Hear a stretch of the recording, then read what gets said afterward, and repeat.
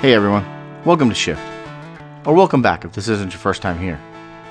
Shift is a daily podcast where the thoughts and insights presented center around shifting expectations and being in a constant state of growth. I believe that radical accountability requires true vulnerability. Hopefully you find value in the content presented, and if so, I hope that you'll visit the website togetherweshift.com and check out some of the other resources available in the tools section. Now let's get to it.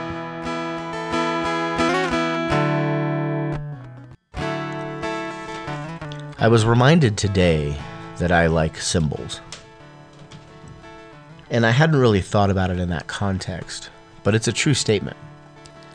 Part of the reason why I'm heavily tattooed is that I like visual representations of ideas or thoughts or periods or people that I want to remember, that I want to reflect on, and that I want to be reminded of.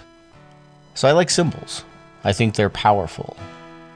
They can also be violent and carry negative connotations, and they can be used to intimidate and to harm. How does one little graphic image carry so much power? And because, like anything, we get to choose the power that we give it, I find myself oftentimes using symbols to remind myself of the things that I want to remember. One of my favorite symbols is the ampersand. I don't know if it's a letter, a punctuation mark, or just a grammatical symbol. I think it's a grammatical symbol. And it stands for or means and. It's that little squiggly thing that kind of looks like a figure 8 that comes between the word Ben and Jerry. The reason I like the ampersand so much is that I believe we need to embrace the word and again. I think it would benefit us as a culture and as a society if we would go back to saying this and that instead of this or that. Are you a Democrat or a Republican? Are you a conservative or a liberal? Well, what if I'm conservative and liberal? What if I have beliefs that align with Democrats and Republicans? What if I'm a Christian and a Buddhist? What if I believe in health and wellness and I'm not mad about having some Ben and Jerry's once in a while? I think if we as a culture could start to think about this and that as opposed to either or, we could start to embrace the individualness, the differences in our fellow human beings. I also think that the ampersand is a really great symbol that we should all think about putting at the end of any accomplishment or any negative experience.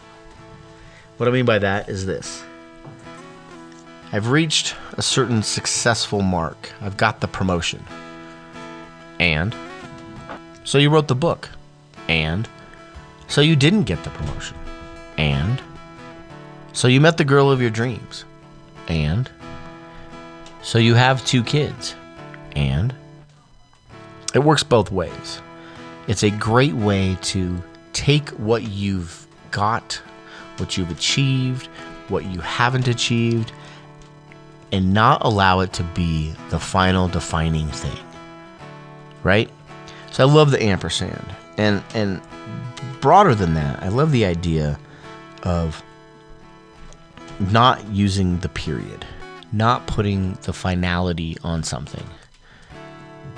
I dropped the ball, and well, now what are you going to do about it? So when you think back on your day, when you think back or you reflect back on what's going on in your life, ask yourself if you're allowing those things to be complete, to be defining, or if you could take that same thought, that same circumstance, that same situation, and when you think about it, instead of putting a period at the end of the thought, add an ampersand. Ask yourself to say, there is this thing, and